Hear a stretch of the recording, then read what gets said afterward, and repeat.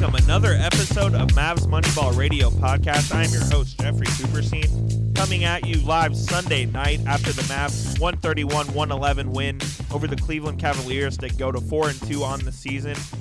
This will not be a post-game pod, but this will be more of an overarching podcast of the first 6 games of the season and where I think the Mavs are at and where they need to get better and all that kind of good stuff. But the Mavs did go to 3-0 for the first time on the road.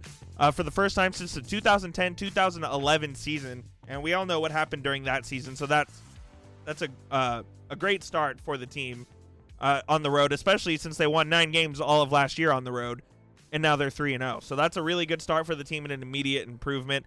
They're obviously 4-2 on the year with the 2 losses, both very close losses against the Portland Trail Blazers and the Los Angeles Lakers in overtime, and through 6 games, this team could easily be 6-0. I mean, you have a missed free throw here and there, a missed call here and there, a challenge here and there, and the Mavericks could be undefeated heading into this stretch where they should beat the Orlando Magic and they should beat the New York Knicks twice. And it's a good stretch for the Mavericks to really build up wins because against the Eastern Conference, the Mavericks need to win 20 of the 30 games against the Eastern Conference. And they have a bunch of them coming up, I believe, starting with the Cleveland game. 6 of their next 7 games were against the Eastern Conference, with the one West game being against Memphis. So they have some very winnable games coming up, and the Mavericks, as we've hammered this point home for a while, they need to win the games that they should win. They need to win the games against teams who aren't as good as them. They did that tonight against Cleveland. They imposed their will. Luka Doncic, with his 3rd triple-double of the season, another 29 points, 15 assists, and I think 13 rebounds. And he's just been sensational this year. There's no such thing as a sophomore slump for Luka Doncic. Everyone thought that, he might take a step back with Porzingis. Porzingis might shoulder a little bit of the load and take some off him, but Luka has just gotten better. His numbers have gotten better, and you can just see on the court he's leaner, he's quicker, he's more light on his feet, and he's been so fun to watch this year. Even he was fun to watch last year. But he just looks like a different player. He looks like an elite basketball player right now, and let's just call it what it is. I said before the end of the season we would say Luka Doncic is easily a top 15 player in the league. I think I'm pretty comfortable saying that right now, that Luka Doncic is a top 15 player in the league. As far as Porzingis goes, he's obviously shown some flashes of what he can do. It's gonna take some time. There are people who are concerned that he's not being assertive enough and he's not getting into a rhythm. I think those are all fair concerns, but you also have to remember that he hadn't played in 20 months, and these are the games that he's going to get his footing, that he's going to have to find his footing. And I think that's why you wanted to see Porzingis play a little bit at the end of last year to kind of knock that rust off, because that's what he's doing right now. He's knocking the rust off, and you would have preferred that to have happened last season and in the exhibition season. But it's a good start for the Mavericks. 4-2 obviously is better than what they've done the last 3 years, and the last 3 years they put themselves in holes that they couldn't dig out of, and now they're not in a hole at all. They're starting out pretty hot, and they have a chance to make it even better. So the Mavericks definitely need to keep that going against the Orlando Magic, I believe, who come to town on Wednesday evening before the New York Knicks come, with the return of Dennis Smith Jr. to Dallas for the first time. Obviously, Dennis has been very embattled this season, not getting much playing time, coming off the bench, and that should be an interesting game just to see where Dennis is at and where Porzingis is at against his former team. I'm sure Porzingis and Dennis will both have chips on their shoulder to play well in this game, because it's the franchise that traded them that gave up on them. And so there's some interesting storylines going into that game next Friday, and it'll be very intriguing to see. Obviously, it'll be a sellout crowd there on a Friday night. So very looking forward to that one. Yes, so the Mavericks play the Magic on Wednesday, then they have the Knicks Friday, and then the following night, they go to Memphis on the second night of a back-to-back. That could be a tough game. Always a tough game on the road in the second night of a back-to-back. And then they go to Boston before playing New York again at Madison Square Garden. So of the next 5 games against the Magic, the Knicks, the Grizzlies, the Celtics, and the Knicks again, the Mavericks need to win 4 of those games. And if they beat the Celtics, great. But they need to win the other 4 in order to, if their goal is to make the playoffs, they need to win the games they need to win. And those are 4 games they absolutely need to win.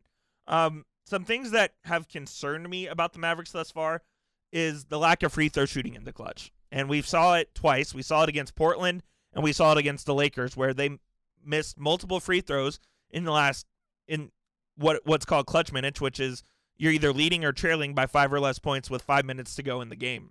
And the Mavericks have missed multiple free throws, and it's ended up costing them the game. Dwight Powell missed the free throw, and then the Lakers were only up 3 instead of 4, and we all know what happened after that. And Luka Doncic also missed some free throws against Portland, and they ended up losing that game as well. So the Mavericks definitely need to get better at clutch free throw shooting. Obviously, when you're nitpicking clutch free throw shooting as something that needs to get better, it's been a good season so far. It's not like they're completely lackadaisical on offense, and they've actually been surprisingly pretty good on defense.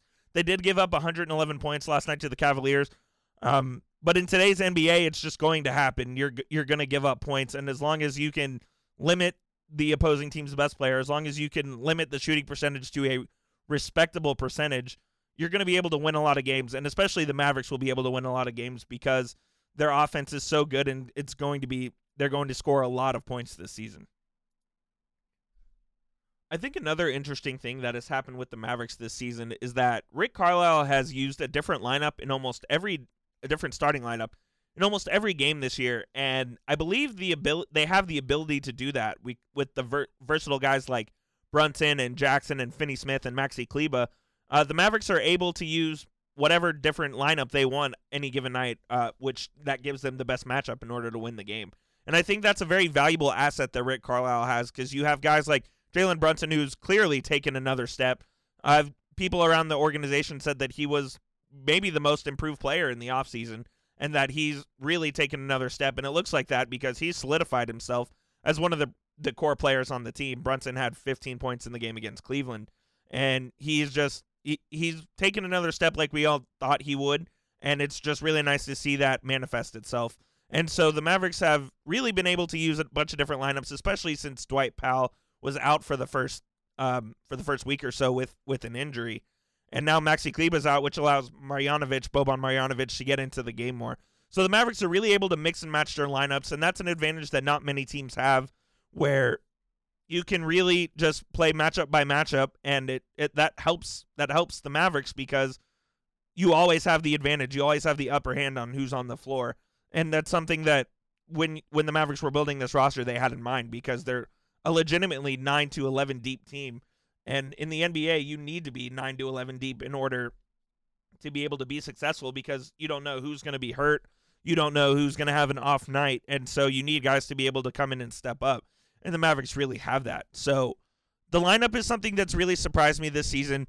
And I'm interested to see if they decide to stick with the starting lineup for the rest of the year, if they continue to keep it fluid, because I could see it going either way, and I wouldn't mind it personally either way. I just think that's one of the more interesting things that has happened this year. Another thing I wanted to mention was the chemistry between Doncic and Porzingis. We haven't really seen much of the two-man game between those two, between Luka and KP. I'm sure it'll come later in the season as they get more familiar with each other, and that's just something that's going to take time. Even Porzingis has said multiple times that it's not going to happen overnight, and they're going to need to develop that chemistry on the court. And once those two get that two-man game working, it's going to be something to see. You have so many options. You can have Porzingis setting the screen and popping out for a three. You can have him rolling to the basket and getting a dunk. Or you can even experiment with having Luka set the screen, and then they can do different stuff off that. So seeing those guys having a two-man game is something I think the Mavericks are going to implement as the season continues. And that's something that we haven't seen yet, where if they can use that to their advantage, that's just another weapon they have on offense that they're able to use. And when you have guys like that who can do so much, it really opens up the offense to get guys like Jalen Brunson and Seth Curry and Justin Jackson to ball out on the perimeter and let them do what they do. And so we're really going to need to see the two-man game from those guys, and I think it'll happen soon. I'm not sure when they'll decide to implement it more, but I know that it's coming, and I know that when they get it together, it'll be really, really good to see. You saw in the game against Cleveland, you saw Porzingis play with Boban a little bit, and that's got to be the biggest front court in the league with guys at 7'3" and 7'4".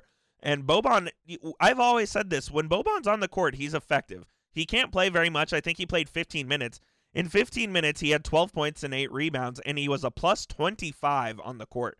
So when Boban plays, he makes things happen out there. And Maxi's injury is unfortunate, but maybe it gets Boban a little more minutes in the rotation.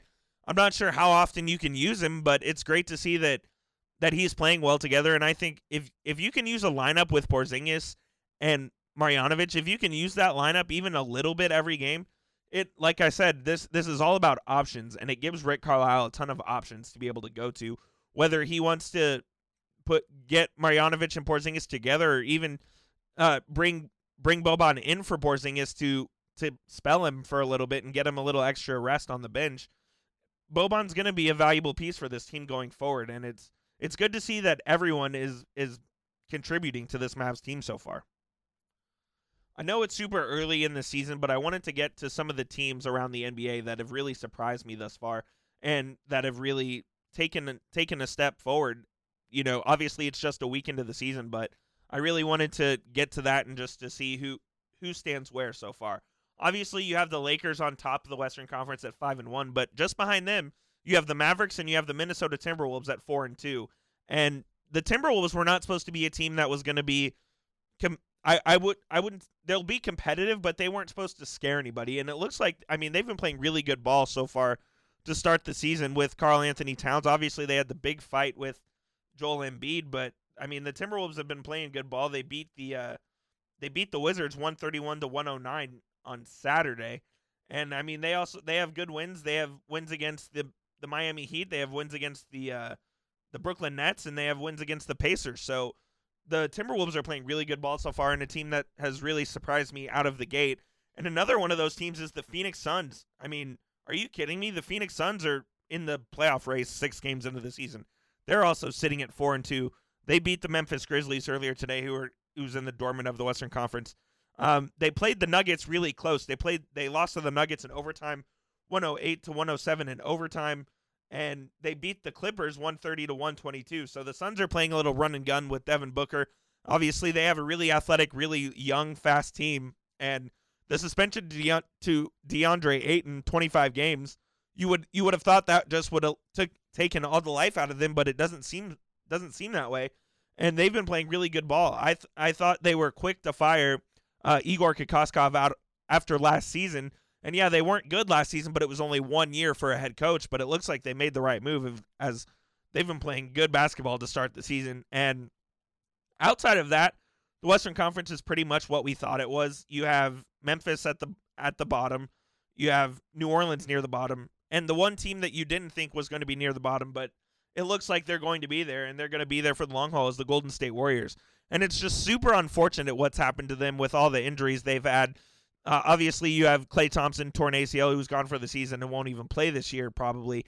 And then Steph Curry tears a ligament has a broken hand, and is out for a month. And then after that, you have Draymond Green, who has a ligament issue in his hand and is out. And the Warriors are putting out a starting lineup of guys that you would expect to either come off the bench or not even play at all. And it's crazy to see how far they've fallen in just one season, going from 5 consecutive final trips to likely not even making the playoffs. If they want to make the playoffs this year, they're going to have to make a heck of a run in the second half of the season. And I'm not sure if they'll be able to do that, because they're going to be in a really big hole to start the year. I mean, the Western Conference obviously is super hard to play in. And here you have the Golden State Warriors, who are in the bottom, and with guys who don't have experience with adversity. And it's going to be tough for them to get out. So they're one of the more surprisingly bad teams in the NBA this year. And moving over to the Eastern Conference, it seems like the 8 teams we thought were going to make the playoffs are the 8 teams who are technically in the playoff picture right now. And so it's really chalk over there in the Eastern Conference. Not too many surprises either way. So those are the teams that are surprising me. The Mavericks still have a long way to go. Obviously, it's 6 games into the season. What's 82 minus 6? Do the math there. There's a ton of basketball left to be played. There's still a ton the Mavericks can work on. But it's really nice to see that they're off to a 4-2 start, which is the best start in a long time. And you have to get off to a good start in the Western Conference, to keep it going. So the Mavericks sit there 4-2. They need to win 4 of the next 5, as I said earlier in the podcast. That will do it for Mavs Moneyball Radio podcast. I'm your host, Jeffrey Cooperstein. You can find me on Twitter at Jeff_Coop27. You can find the podcast on any platform you find your favorite podcast on, whether it's Apple, Stitcher, Google Play, any of those. And you can also find it on MavsMoneyball.com. You can follow Mavs Moneyball on Twitter at Mavs Moneyball. That'll do it. We'll talk to you next week with another episode.